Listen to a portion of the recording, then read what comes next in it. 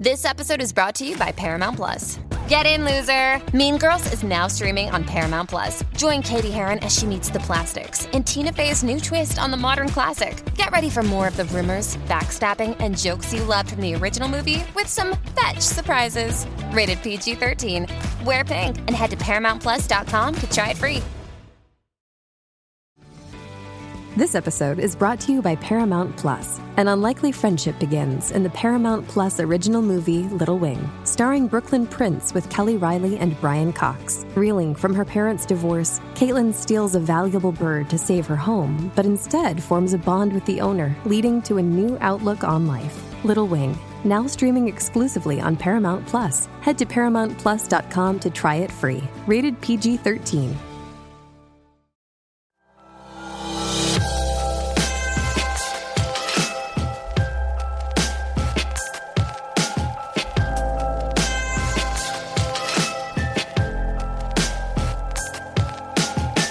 You know, the thing that I really marvel at about this epidemic is it's reminded us how fragile we are, which imbues a sense of vulnerability.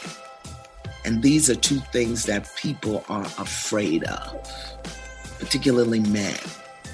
They don't want to be vulnerable. Well, you are. What you going to do now? Because you can't thug your way out of the corona. No. You cannot thug your way out. So I think that frightens people also. Looking at their fragility, looking at their mortality, looking at their vulnerability. Yeah? But what a divine opportunity. What a divine opportunity there is for us to get really clear about who we be and how we be living. Iyanla Vanzant is a spiritual teacher, an empath, and a truly deep person. I could feel in our conversation that she cares deeply about people, and she's thought deeply about herself, about the spirit, about the world. It was really powerful to talk to her. For now, it's Iyanla Vanzant on Torre Show.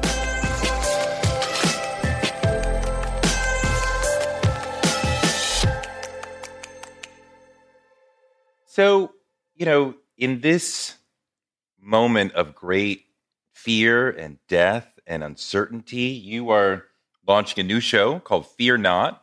Yeah. How do we not fear in this moment when a lot of us are losing jobs, getting pay cut, getting sick, family members dying, friends dying? It's all around us. How do we not fear in this moment? Well, I don't think we're going to not fear. I think that we fear is a natural, normal response. That's saying, be aware, pay attention, be cautious. The thing is, you don't want to buy real estate there.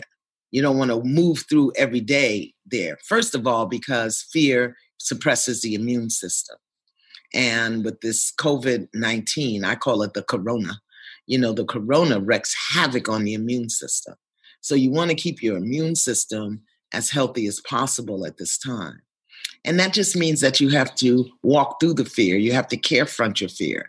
But sitting around every day in stress and worry and anxiety, that's not going to change anything. That's not going to get your job back. That's not going to keep you from getting a disease. That's not going to change anything.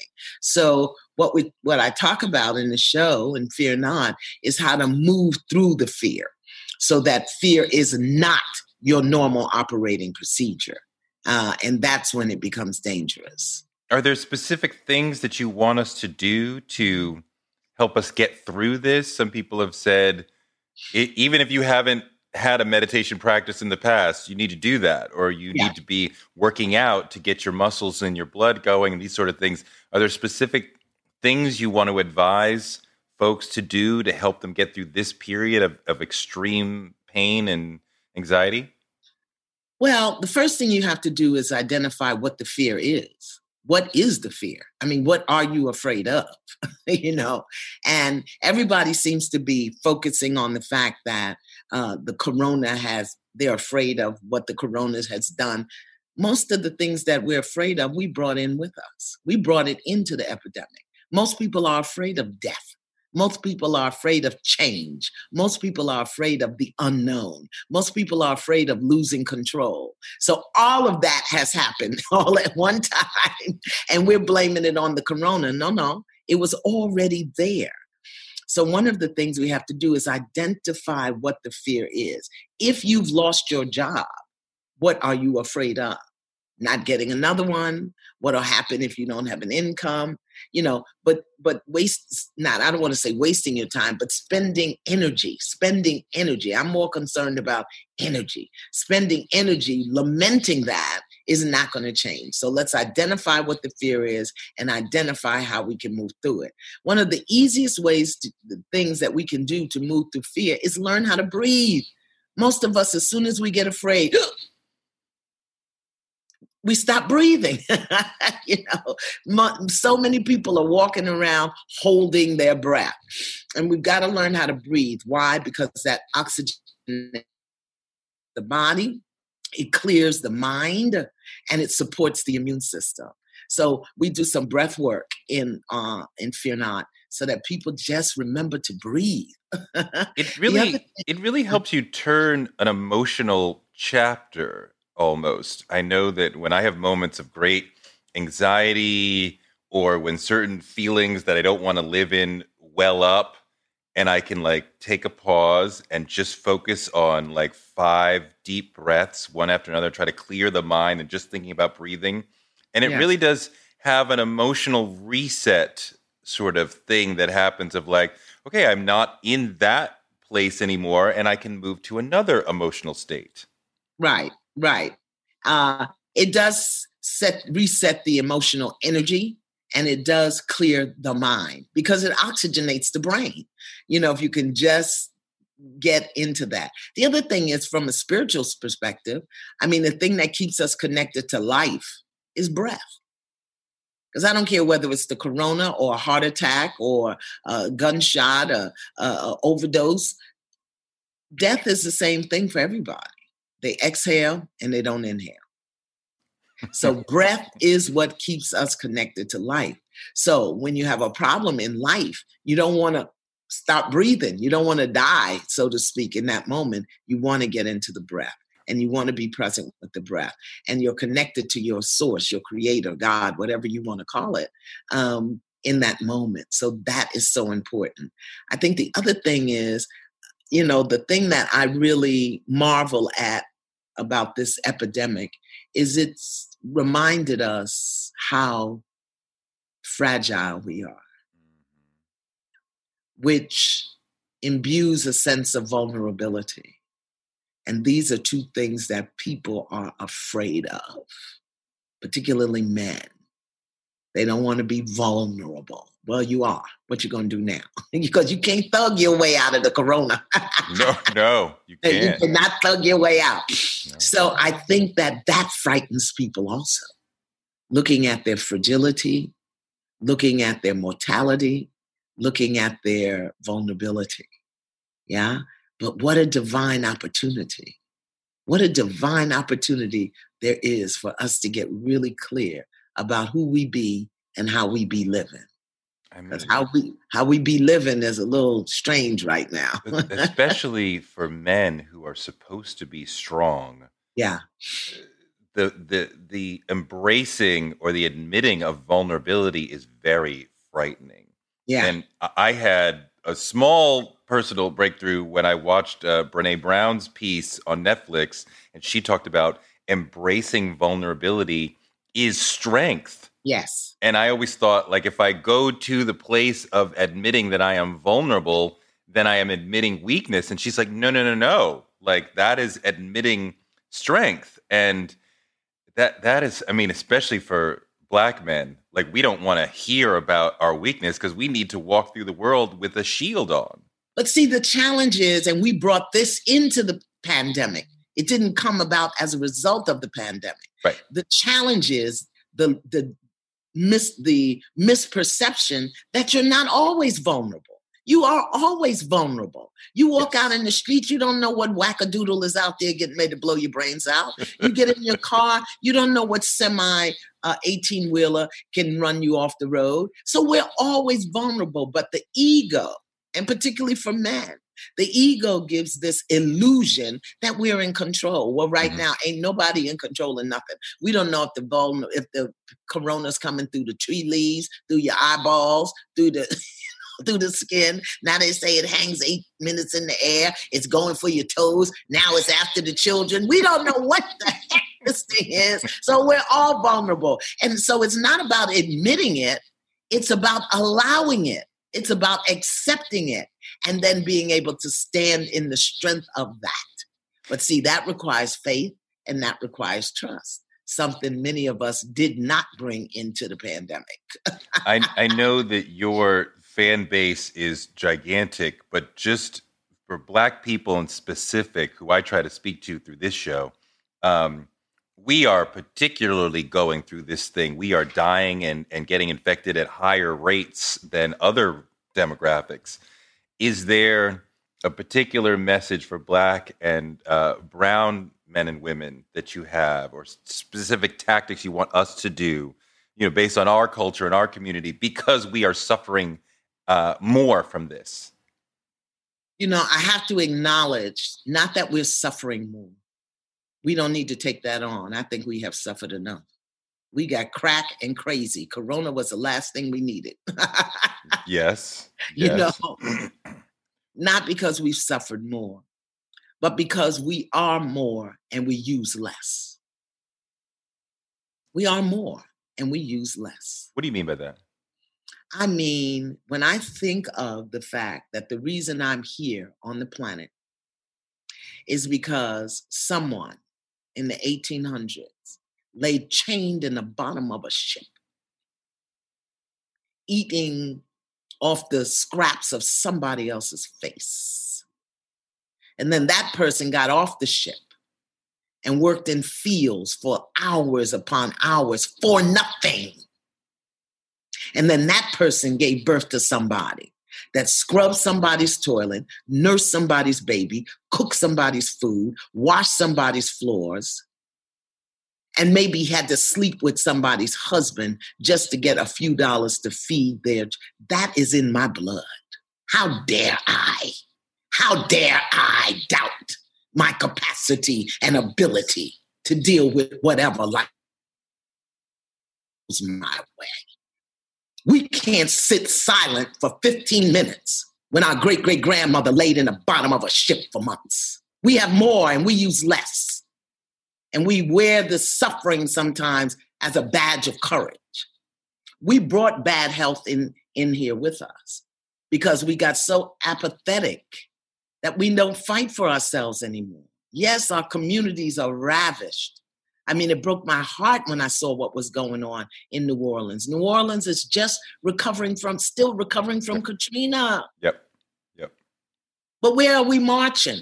Where are we knocking? Where are we calling? Where are we writing? Where are we? I don't know when we got into this gimme hand. I don't know. Where is that 60s spirit? I'm a baby of the 60s. Yeah. We marched for everything. We marched for breakfast. We marched for buses. We marched for reading, voting. But not anymore. Who can we blame that hypertension is so ravishing our community? Who's responsible for that? When we still run to the corner to get fried chicken out the place. So my message is, this is a time for us to reset. This is a time for us to really look at how we be and how we be living and make some really needed changes. I'm not just talking about people who are in lower economic environments and those areas. I'm talking about all of us. All of us. We have to look at what we're doing. I mean, that there are more African-American men in prison than there are slaves that came to North America. What the hey? Who's responsible for that?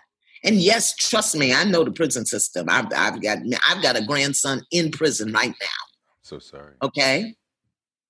So is your face covered? They don't have masks. They don't have soap. They don't have anything. Yeah.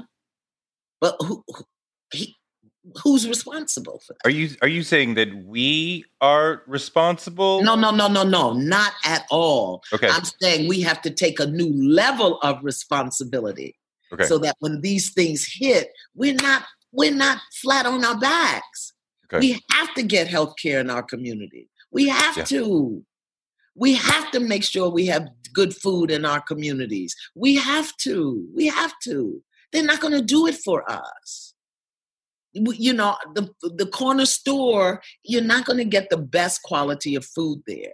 But is there a cooperation of us that we can come together in these neighborhoods and open a co-op? Do we have to run downtown and work in the office? Can we open a co-op in our community? Can we get more childcare? I mean, the things that have become very apparent during this epidemic, I think we also have to address. We can't just wait for others to address it. I see some, maybe more than some, Black millennials pushing their grandparents, just specifically on the food issue, because so much of the food tastes good, comes with love, comes with pork, comes with fried, comes with lard, what have you, and it tastes fantastic. And grandma is killing it, with the food.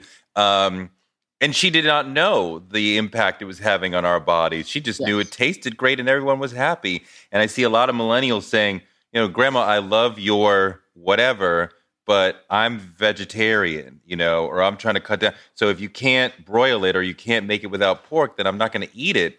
And having that moment of like, grandma's like, are you rejecting my cooking? Like, no, I'm trying to make healthy choices and I'm trying to bring you with me. And I hear stories of grandmothers who are like, okay, I will shift. And the baby's teaching us and taking us in a new direction. I'm sure not. Go ahead. I had that experience. My grandmother's part Native American. So she is Native American. And she was a domestic for many years. So she cooked, the pork chops and whatever. Now, I tell you, there were many times when I would go to her house. And because of the amount of love she put in the food, I'd eat the pork chop. And I'd eat the greens.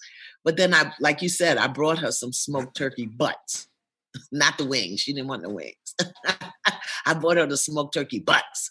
And I said, Grandma, work with this. See how we can work with this. Or I cooked the greens and brought them. And she said, okay, you need a little more crushed red pepper. I said, but my Grandma, I cooked it with turkey butts. Turkey butts, what's that? So, we have to change. But please don't hear me at all saying that we are responsible. What I'm saying is the epidemic has made us aware. It has made us aware of really how we be and how we be living. Now, what are we going to do on the other side? Influencer. It's a word that gets tossed around a lot these days. There is a woman who went the distance, who broke ground as the first true influencer by living a remarkable life. Her name, Elizabeth Taylor. I'm Katy Perry. This is the story of the original influencer. This is Elizabeth the First. Elizabeth the First, the podcast, wherever you listen. You've gotten so much attention and love for the Fix My Life series. And I wonder when you look at the aggregate, when you look at, all the many families and people you've helped, what is it that most people need to fix their lives?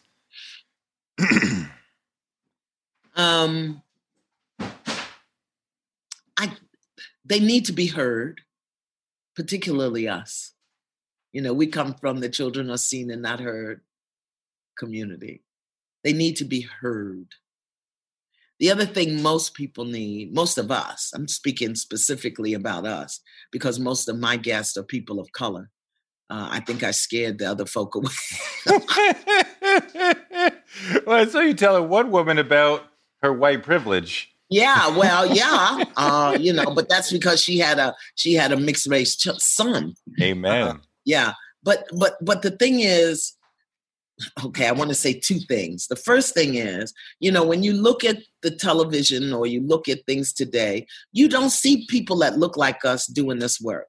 But you've got Phil, you've got Oz, you've got Brene Brown, you've got Deepak. Well, Deepak is one of us, but you've got, Mark Victor Hansen, you've got Tony Robbins, because that community will pay to help themselves. We won't. We'll pay go see Beyonce.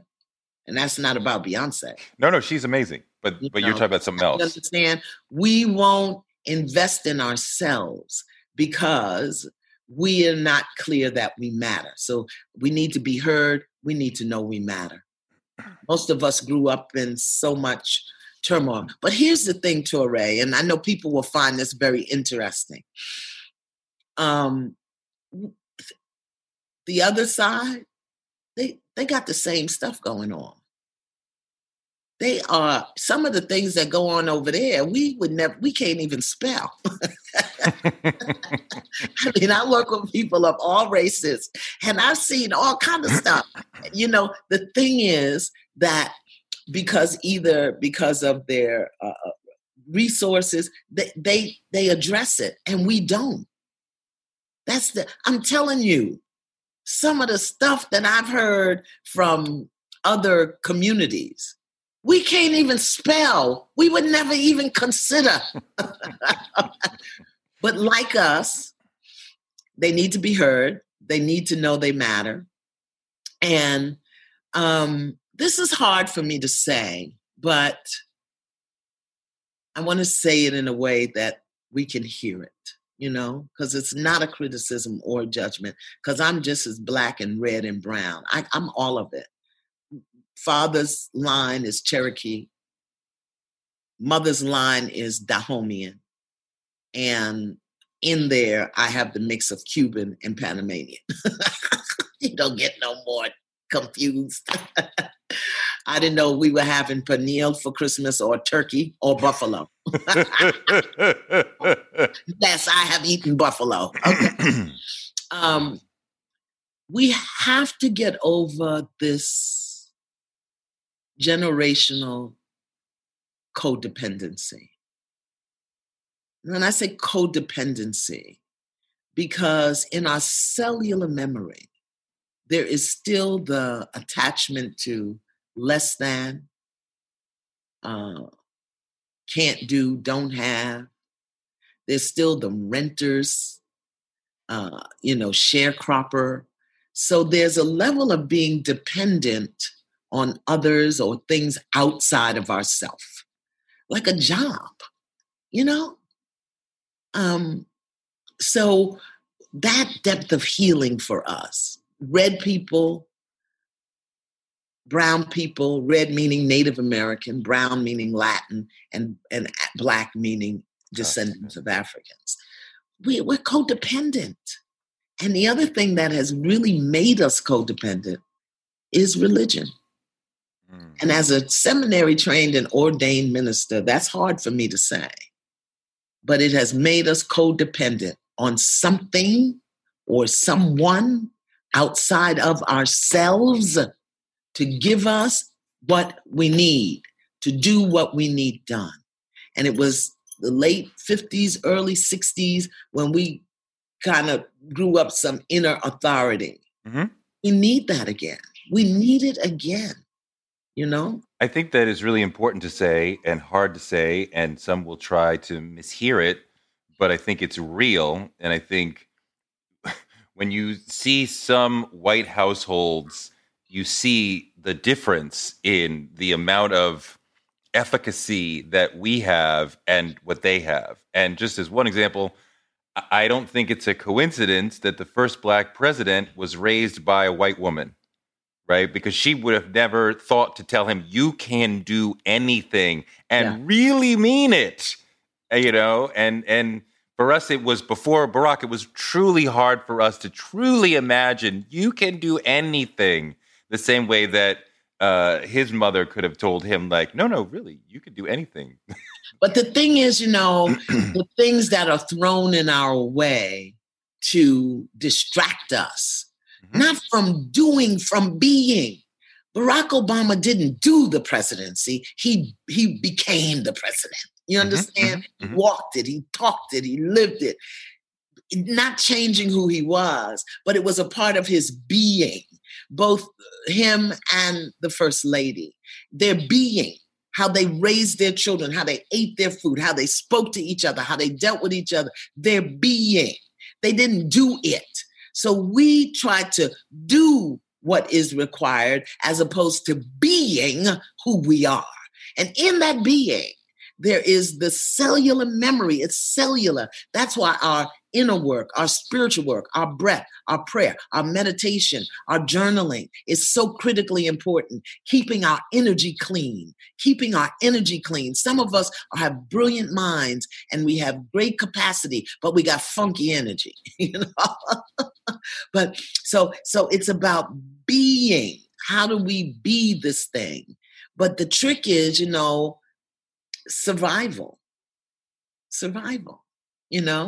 and the things that come our way that keep us distracted from our power and our greatness and our capacity. We're worrying about rent.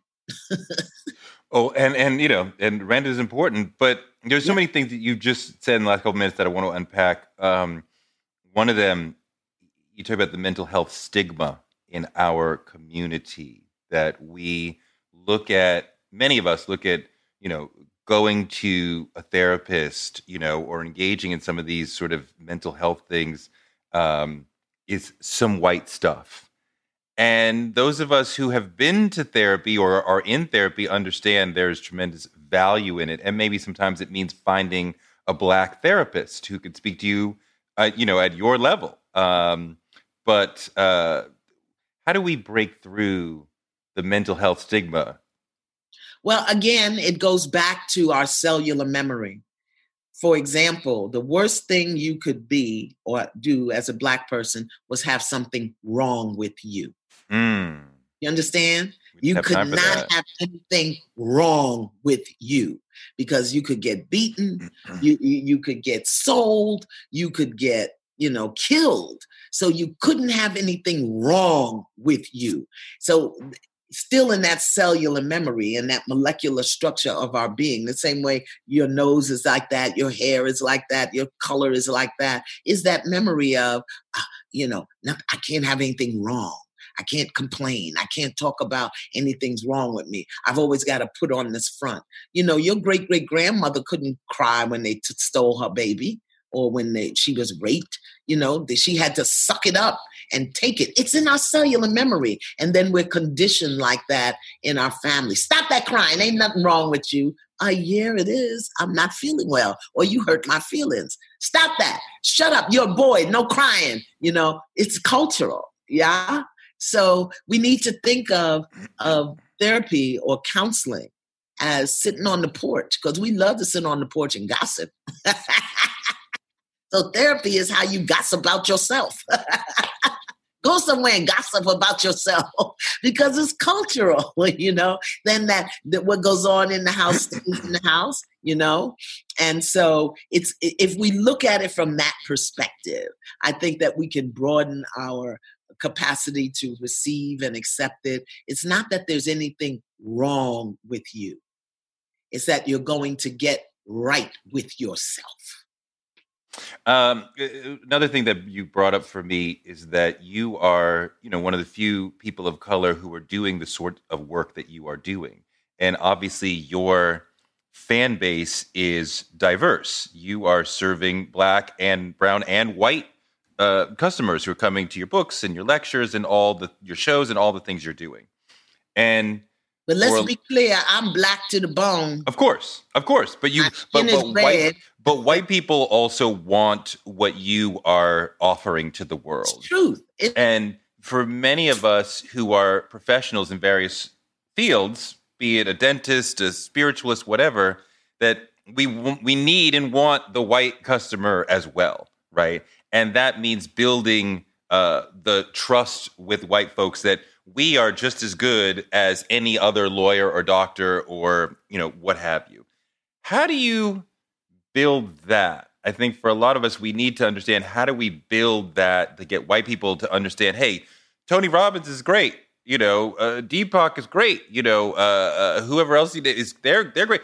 But, Iyanla can help you too. I'm just as good as any of them. I never worried about that. I just showed up as Iyanla. I've showed up. I'm very clear. Yes, I am a seminary trained and ordained minister. I am a Yoruba priestess, been one for 38 years, been back and forth to Africa many times. I am a Lakota pipe carrier. You understand? So I've never hidden who I was or apologized for what I do. I come from a cultural perspective, always have, always will.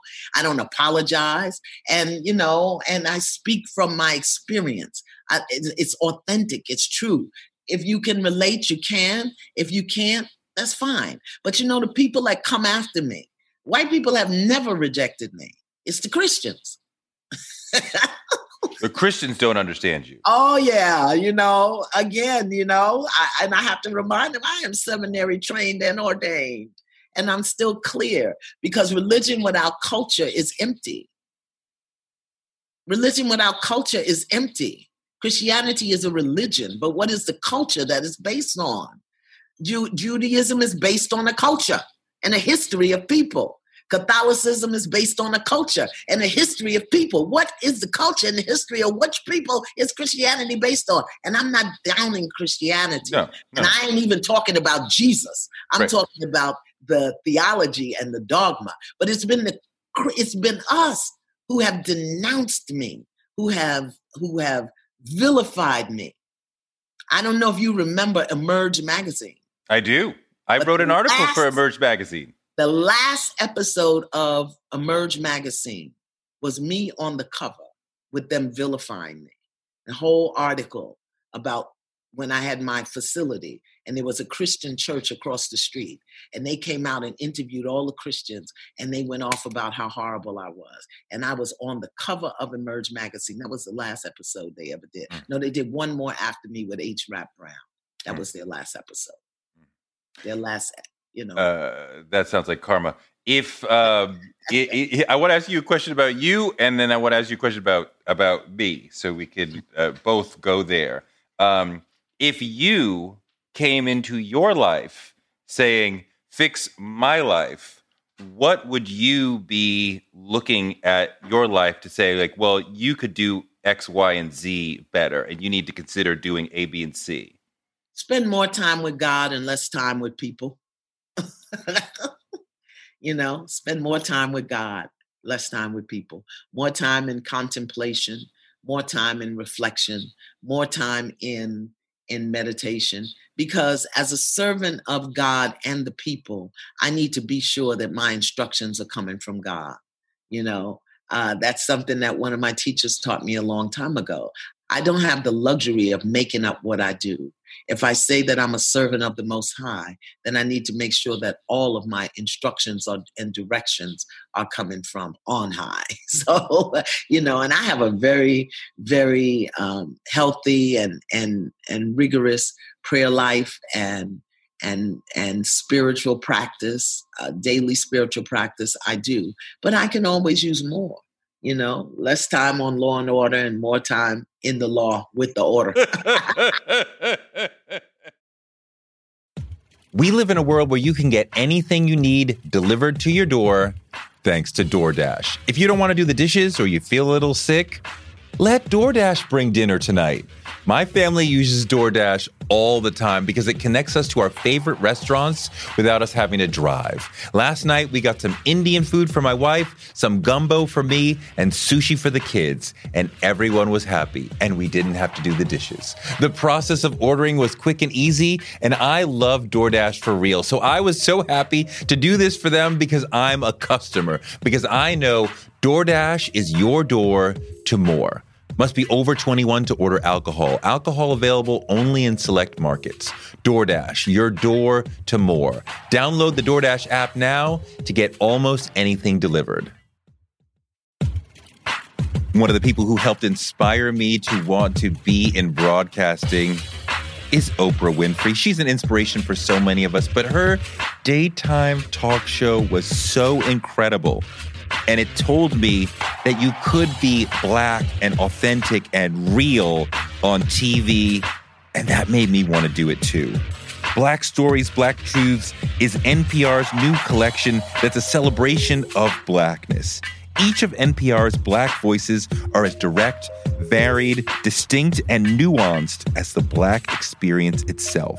In the Black Stories, Black Truths collection, you'll hear stories of joy, resilience, empowerment, and how to create world-shifting things out of struggle. Every episode is a living account of what it means to be Black today, told from a unique Black perspective. Black perspectives that haven't always been centered in the telling of America's story, but now they are the story. On NPR's Black Stories, Black Truths, you'll find a collection of some of NPR's best podcast episodes celebrating the Black experience. Hear a feed of episodes from across NPR's podcasts that center Black voices. Turn on NPR today and hear a range of voices as varied, as nuanced, and as Black as we are. Stories should never be about us without us. Listen now to Black Stories, Black Truths from NPR, wherever you get your podcasts. You know, I have always been really good at holding a grudge.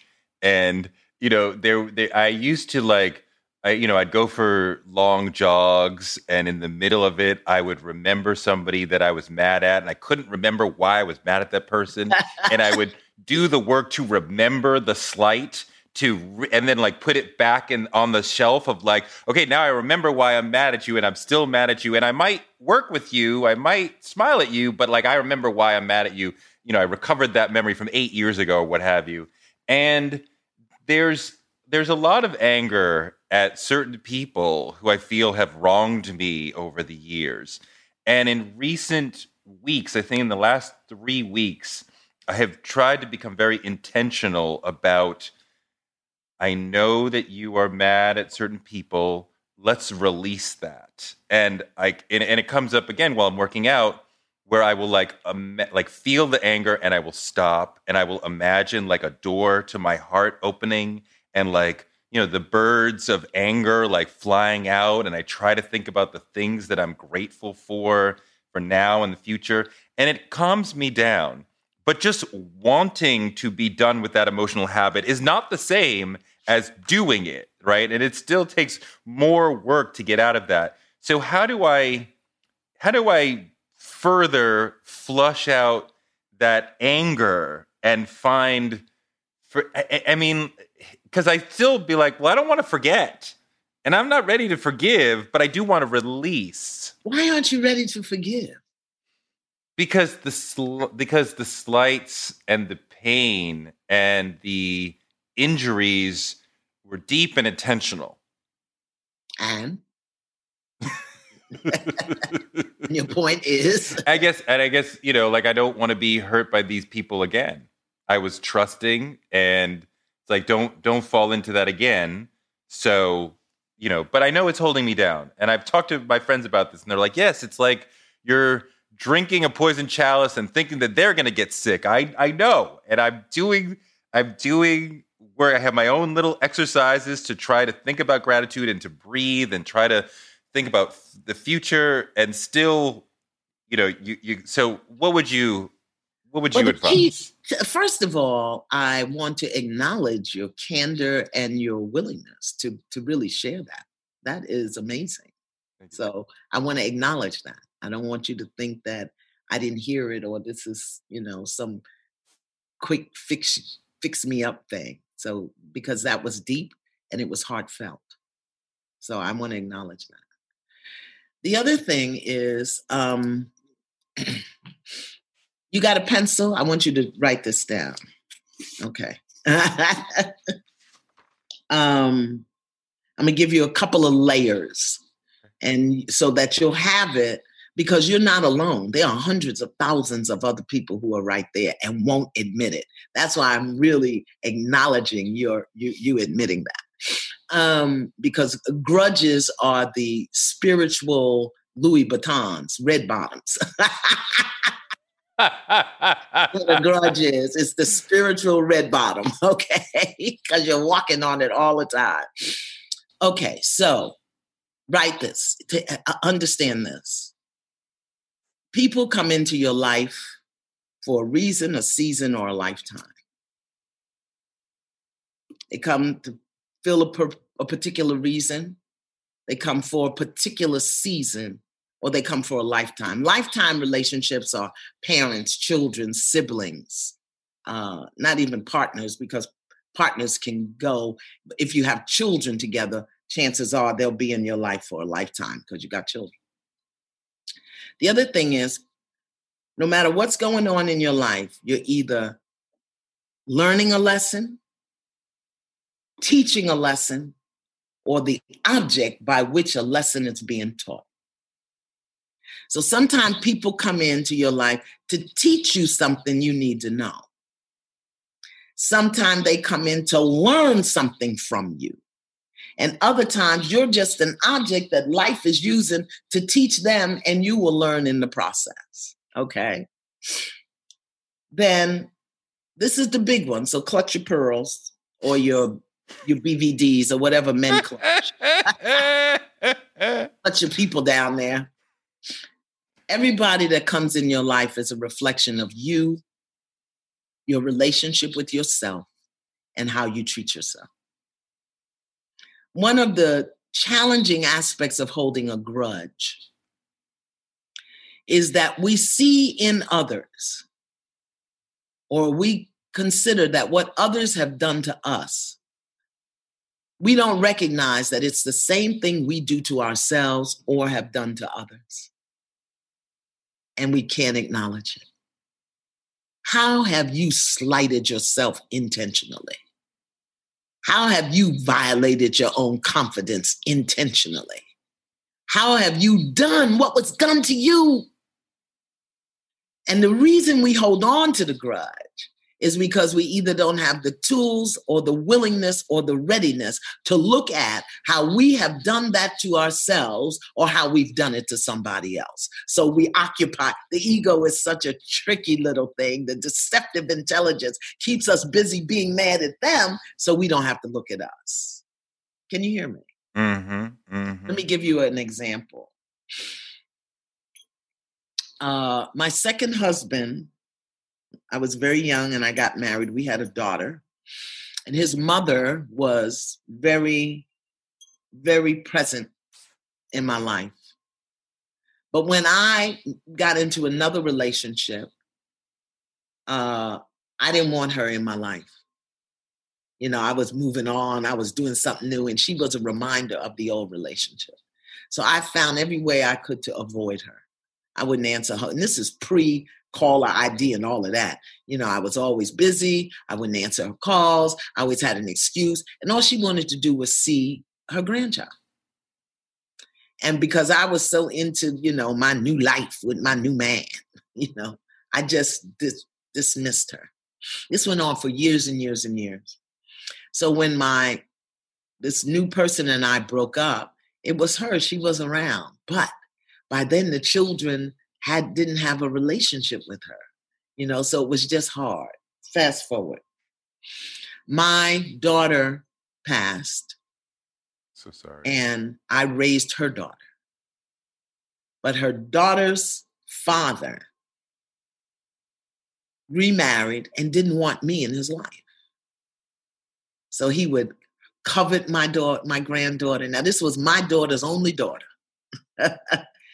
He wouldn't answer the phone. He put a block on the phone so she couldn't call me. And when I called, I got voice. I'm talking about immediately after her death. This went on for years.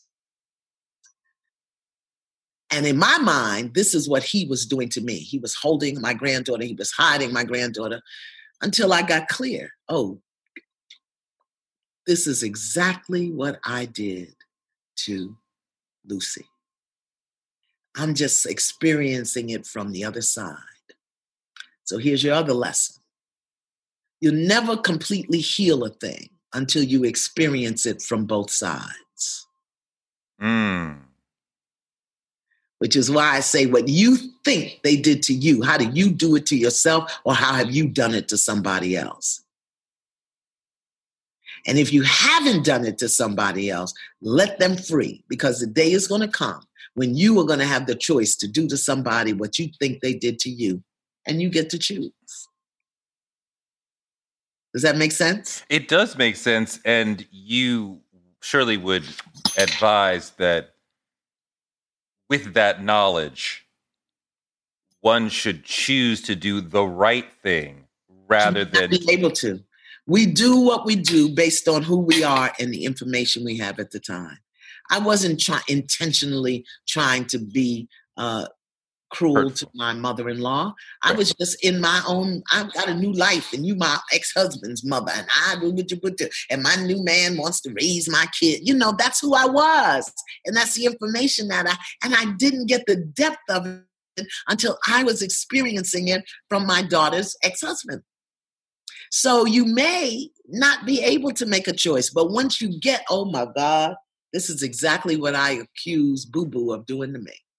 Oh my God, this must be how, so-and-so felt, or this is how I felt when such and such. You understand? Mm-hmm. The thing is, the first point of reference is to look at how you do it to yourself, because the only reason you draw it in is because that's where you're vibrating, or there's something you need to learn.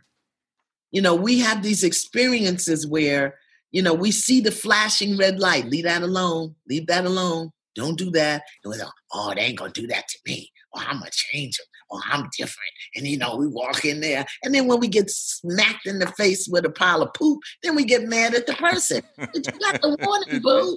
We told you. Yeah, I told you. You saw the ripple. You needed a brick upside the head. So that is the low down skinny on grudges, and you can send me the check. No.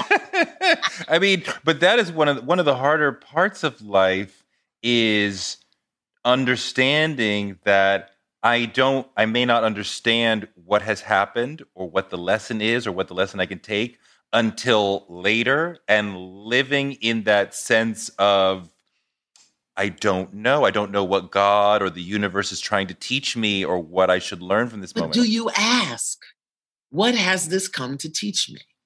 Mm-hmm. What am I growing here? What am I learning here? And it sounds to me, just based on your speaking, that you're learning forgiveness.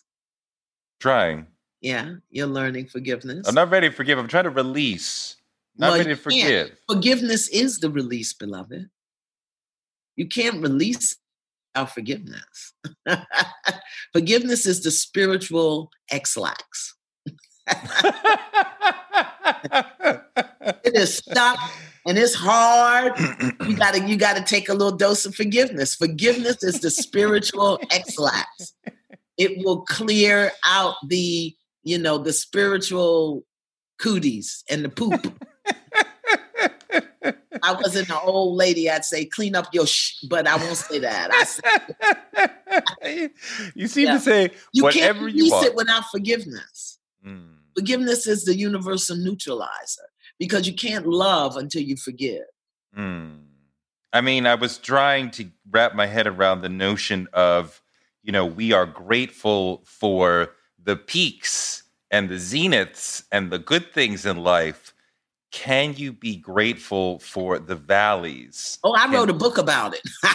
How do you get to be grateful for the pain and the valleys and the difficult times? Because it is teaching you what you need to make it up the mountain.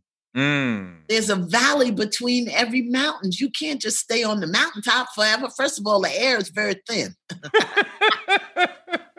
Air is thin at the mountaintop, So you've got to go down in the valley to get rest, to get renewed, to get reinvigorated, And the valley, the companions, the divine companions in the valley of on your way to your good is sorrow and suffering.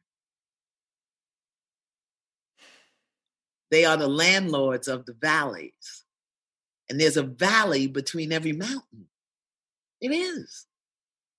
And sorrow and suffering are the landlords of every valley between every mountain. And so you go down into that valley and you spend time with sorrow and suffering so that you get to learn what you need to learn and grow what you need to grow to make it back up the mountain again. And so that you know how to behave when you get up there. Mm. What does eating healthy mean to you? Whatever your eating goals, Thrive Market is the best place to get all your groceries and household essentials.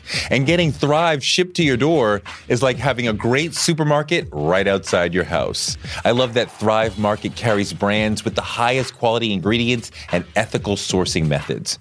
Whether you're looking for organic kid snacks or low-sugar alternatives or gluten-free essentials, Thrive Market's got it, and their site lets you curate your shopping experience quickly. And as a Thrive member, I save on every order, usually about 30%, which of course I love. And when you join, you help a family in need with the membership matching program. Join in on the savings with Thrive Market today and get 30% off your first order plus a $60 gift for free. Go to thrivemarket.com/Touré for 30% off your first order plus that free $60 gift. That's Thrive, THRIVE market.com/Touré. thrivemarket.com/Touré. Does Monday at the office feel like a storm? Not with Microsoft Copilot. That feeling when Copilot gets everyone up to speed instantly? It's sunny again. When Copilot simplifies complex data so your teams can act, that sun's shining on a beach. And when Copilot uncovers hidden insights, you're on that beach with your people, and you find buried treasure. That's Microsoft Copilot. Learn more at Microsoft.com/AI for all. You talked about the long sweep of your life and the mountains and the valleys, and your life has absolutely had high peaks and then valleys and then peaks again. And just looking at the scope of your life, it gives one faith that you can return from the lows to get back to these awesome highs. I mean, one thing I couldn't help but notice is that you were deeply connected with Oprah. That fell apart for whatever reason, and you ran into troubles in your life. And when you guys reconvened and reconnected, your life went back to these wonderful. And it makes me say, is she a goddess? Did she say, Iyanla, I pick you, you're going to have a great life. And then when it wasn't working out between the two of you, it wasn't a great life. And then that's an intellectual perspective. Mm-hmm. There's a deeper spiritual component. It's not about Oprah. Oprah's just the tool that God used. Oprah's the tool that God used because the one gift that Oprah Winfrey has given me was permission to be Iyanla. White folks wanted me to be somebody else. And I learned that quick, okay? She doesn't have a problem with me being Black. She don't have a problem with me being tacky, ghetto. She don't have a problem with me busting my verbs. She don't have a problem with that, you know? I mean, I was with NBC, Universal, and I was with Mickey Mouse, Buena Vista, and they wanted me to be something else. So that is the greatest gift that she gave me. But she is just a tool being used. It ain't about Oprah. Really, it isn't. It's just the opportunity. And I'm the tool that they used for her because she came out with all of the shows on OWN and but it was Fix My Life. And she'll tell you that. It was Fix My Life that took OWN into another genre. Okay. So, and it wasn't that my life fell apart. It was that there were things I had to learn. When I was first on the Oprah Winfrey Show, my value and worth was in the toilet. I was good at what I did. I was authentic. I was all of that. But internally, I didn't have the place that I deserved it. That's what blew it up. Didn't have anything to do with Oprah. And that's why it's important that we don't look out here. We look at how you be. I blew that up because I didn't think I deserved it. I knew she wanted the work. But inside, I felt that she didn't honor, accept, respect me. And when you don't believe that you're worth what it is that you have or you receive, you will blow it up. You blow your life up. And that's what I did. I blew that up. I blew my publishing contracts up. I blew my money up. I blew it up. And I don't come from a history. My grandmother was born on the reservation. You know, my mother scrubbed cars on the Pennsylvania. I don't have a model for being wealthy and rich and famous. I don't know how to do that. I had to learn. And so many of us have that. I was the first one to make it out. Do you know the responsibility of being the one that makes it out? Mm-hmm. Carrying those people and feeling guilty, and every dime you get, you gotta pay people's rent and do this and do that Please, I'm better now. Now your inside matches your outside. You feel that you are deserving. There's not a separation between the success and the sense of deserving it. Well, now I don't need success. What I need is a closeness to God. I'm on purpose. You understand? So I know as long as I'm on purpose, doing what the Creator put me here to do, I will always have what I need. I don't need a great big old house. I have one. But if I had to go back to a little shack, I would do that. Don't matter to me anymore. What matters to me is doing my purpose and serving my Creator. And the purpose is helping people? Oh, my purpose, I'm a teacher. That's what I am. I'm not a healer. I'm a teacher. And from a cultural perspective, to teach or to educate means to withdraw.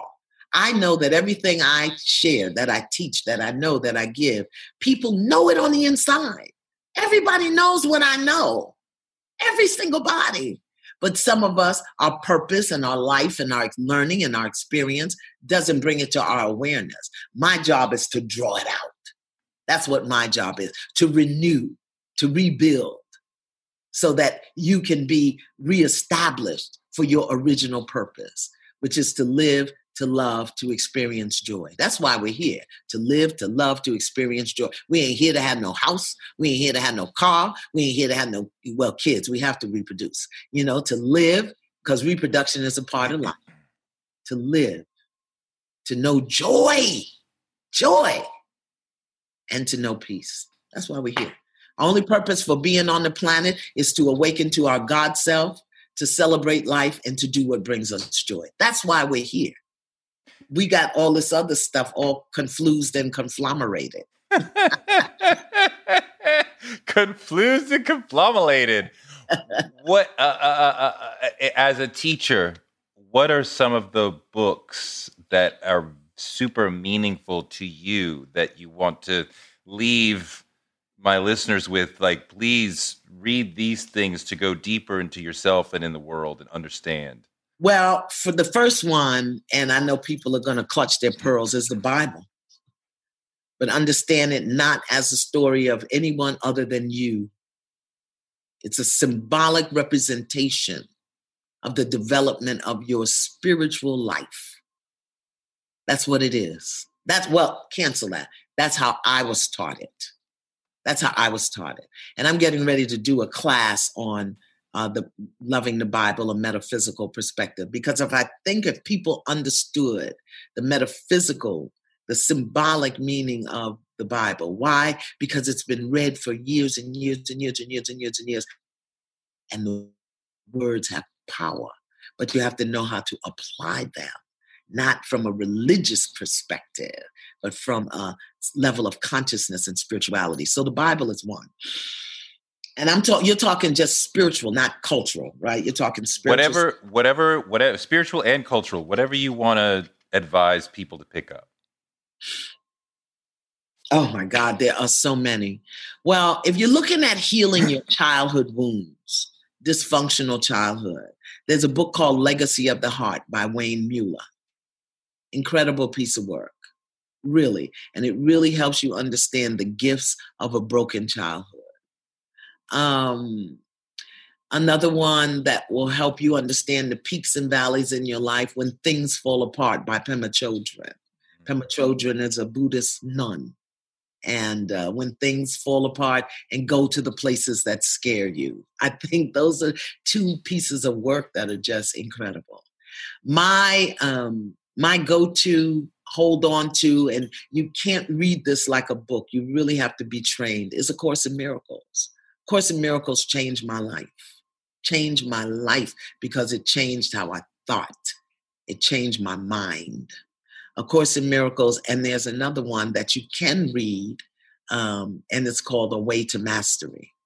The Way to Mastery. And it's 3 books in one: The Way of the Heart, The Way of Transformation, and The Way of Love. And then me, I'm a student of Howard Thurman. You know, Howard Thurman was the dean of Howard University School of Divinity. And so I'm a student of Howard Thurman. And the one thing he said that helped me rebuild my life is, in his Disciplines of the Spirit, he wrote, I just want to be more loving. Changed my life. So Course in Miracles taught me there's nothing my holiness cannot do. And Howard Thurman told me, I just want to be more loving. Those things, really. So that would be a beginner's library, I think. Yes. So, okay, for folks who have been watching you and watching Fix My Life, Fear Not is coming. How is Fear Not going to be different than Fix My Life and the offerings that you've had in the past? Well, first of all, I'm in the room by myself. Because of Corona. Yeah. So it's split screen, you know, television has changed. The other thing is I do a lot more teaching in Fear Not. I'm looking at the 3 common human fears, which I'm not going to tell you. You have to turn in to see them. The 3 common human fears, and how we brought it into the epidemic, how it's showing up, and what we need to do in order to do differently when we get out. There are 3 basic human fears that everybody has, and all other fears grow from one of those. Spiders and snakes. No, I'm not going to tell you what. Okay. And then we look at that. So I do a lot more in-your-face teaching as opposed to demonstrating it. I have guests. I have some really great guests, and we talk about how people's lives, because the whole show is fear not. This ain't new. You've been living with this. Now clean it up. You know, you talk about the 3 fears, and I don't know if this would qualify as fears, but just in my own personal study of emotion that I've been doing, I've been working with a men's group for the past year or so and really trying to figure out emotion and how I feel and how others feel. And one of the takeaways that I've noticed in listening to people talk is that at the bottom of almost everybody's emotional well, we are either scared, sad, or angry. Well, you're scared. You're scared. There are only 2 emotions, love and fear. Everything either grows out of love, compassion, kindness, gentleness, grows out of love. Anger, resentment, bitterness grows out of fear. There are only 2 emotions. So it's love and fear, and they are the mother or the father of everything. But I think you're right. I think because those are the 3 that send the greatest sensation through the body. And because the mind has a negative bias, it remembers the negativity quicker than it remembers the positivity. So we know fear because stop your heart. You know anger because it heats you up. And what was the other one you said? Sad, anger, and fear. Right. Sadness because it creates the sensation in your heart. Where does sadness fit? You said love or fear. Sadness seems to be a combination of the 2. It's fear that whatever broke your heart, disappointed you, that you're not going to get it back, that it's not going to happen, that it wasn't for you. Yeah, that's a fear. Where does it? What about for you at the bottom of your emotional well? Is it mainly love? Is it mainly fear? Is it sadness? Surrender. What's there? Surrender. And I learned that when I had to bury my daughter. I learned that. I lost my baby brother Monday. He had a heart attack. Sorry. Oh my God. And but I mean, the reality is that he wasn't living his life. He wasn't living. He was existing. and his heart attacked him. And he passed. And again, I have to surrender. I have to surrender. It was his soul's choice, his time. I can't be upset about it. We had to cremate him because he's in New York, and forget a funeral in New York, and it's okay. Because me being upset or me being angry or me being anything, it's not going to bring him back, And I know the sensation that I'm having is sadness, that he, such a beautiful, beautiful spirit, but he wasn't living, he was surviving. And so he just, I know most people don't think of death that way. Right. But like I said, it's the same for everybody. He exhaled and he didn't inhale. Whether it was a heart attack or corona or stroke or whatever, he exhaled, he didn't inhale. You talked about how you approach death differently. And, the death of your brother is obviously, extremely difficult, but the hardest thing in life is the death of your child. I wonder if you were able to approach your daughter's passing with the sense of surrender and grace that you are talking about now. Or hell no. My name is Iyanla. That means great mother. No, I was out of my mind. I lost my mind. I literally lost my mind. My daughter died on Christmas Day. We buried her on the 30th of December. I went to bed on December 31st, and I didn't get out of the bed until May 10th. I literally lost my mind and really contemplated several times to kill myself. I slept with the pistol in the bed. And I said, if this don't feel better tomorrow, I'm going to blow my damn brains out. Right now, I'm going to do it. And then the day that I really, I was done. I couldn't breathe, and I couldn't think, and I had been in the bed and I smelt real bad. It was just horrifying. And so I got the gun and I had it to my head, and that's it. And then I thought about my grandson that I was raising. I thought about my daughter that I was raising. I thought about my son. He would lose his mind because he is a total mama's man. I'm not going to say a mama's boy. He's a mama's man. And I didn't care. I don't care. I'm going to kill myself right now. And I heard as if somebody was sitting right next to me. Stop being dramatic. Stop being dramatic. Anyway, I thought about, I am being pretty dramatic. Let me go take a bath. Maybe I can think better if I smell better. Finally a bath. And then after that, I read through my daughter's journals. She had journals upon journals, and I read through her journals. And a friend of mine, a minister, Michael, her godfather, Michael Beckwith, I called him, and I was talking to him about the things that I had read in her journal. And he said, Iyanla, what the Buddhists do is they take their grief and all the feelings they have about losing a loved one, and they put it into something dedicated to that person's memory. So it could be art, it could be a garden, it could be something that you do. Do something and dedicate it to her memory and give that your all in her name. 2 days later, I got a call to come to California and do Starting Over. And so that's what I did. I went and I did Starting Over, which was a TV show that I did for 2 years. And everybody knew Jamia. Everybody knew about her because I talked about her all the time. All the guests knew, the cameraman, the director, the producers, everybody knew. This is for Jamia. And if Jamia were here, she would. And Jamia taught me. I did everything in her name. I did that for 2 years. Yeah. But I miss her. I miss her every single day. I'm a mom, and losing a child changes who you are. And losing her changed who I was at the core of my being, changed who I was. And I had to take that change and make it valuable and worthwhile and purposeful. Because I had her daughter, and I had my other kids, and I had my grandkids. But it changed who I was. Yeah. Last thing, because this has been so amazing and so powerful. And I ask everybody, what is your superpower? What is the thing that you do better than other people that allows you to have had the success that you have had? Love. I love you enough to tell you the truth. I love you enough to be authentic with you. I love you enough to not judge you or criticize you. I love you enough to be just in your presence. I love you enough not to have anything to say. I love you enough to talk your ear off.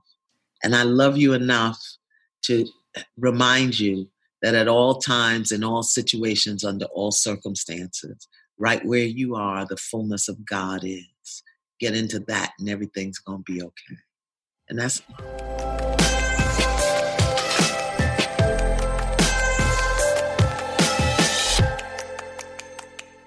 Thanks so much to Iyanla for a great interview, and thanks to you for listening. Touré Show gives you fuel to power your dreams because you can use your dreams like a rocket ship to blast you into a life you never imagined. You can make your dreams a reality, and maybe this show can help. You can find me on Twitter at Touré and on Instagram at Touré Show. Touré Show is written by me, Touré, and produced by Jackie Garofano. Our editor is Ryan Woodhull. Our photographers are Chuck Marcus and Shanta Covington. Our booker is Claudia Jean, and we're distributed by DCP Entertainment. And we will be back on Friday and on Wednesday with more amazing guests because the man can't shut us down.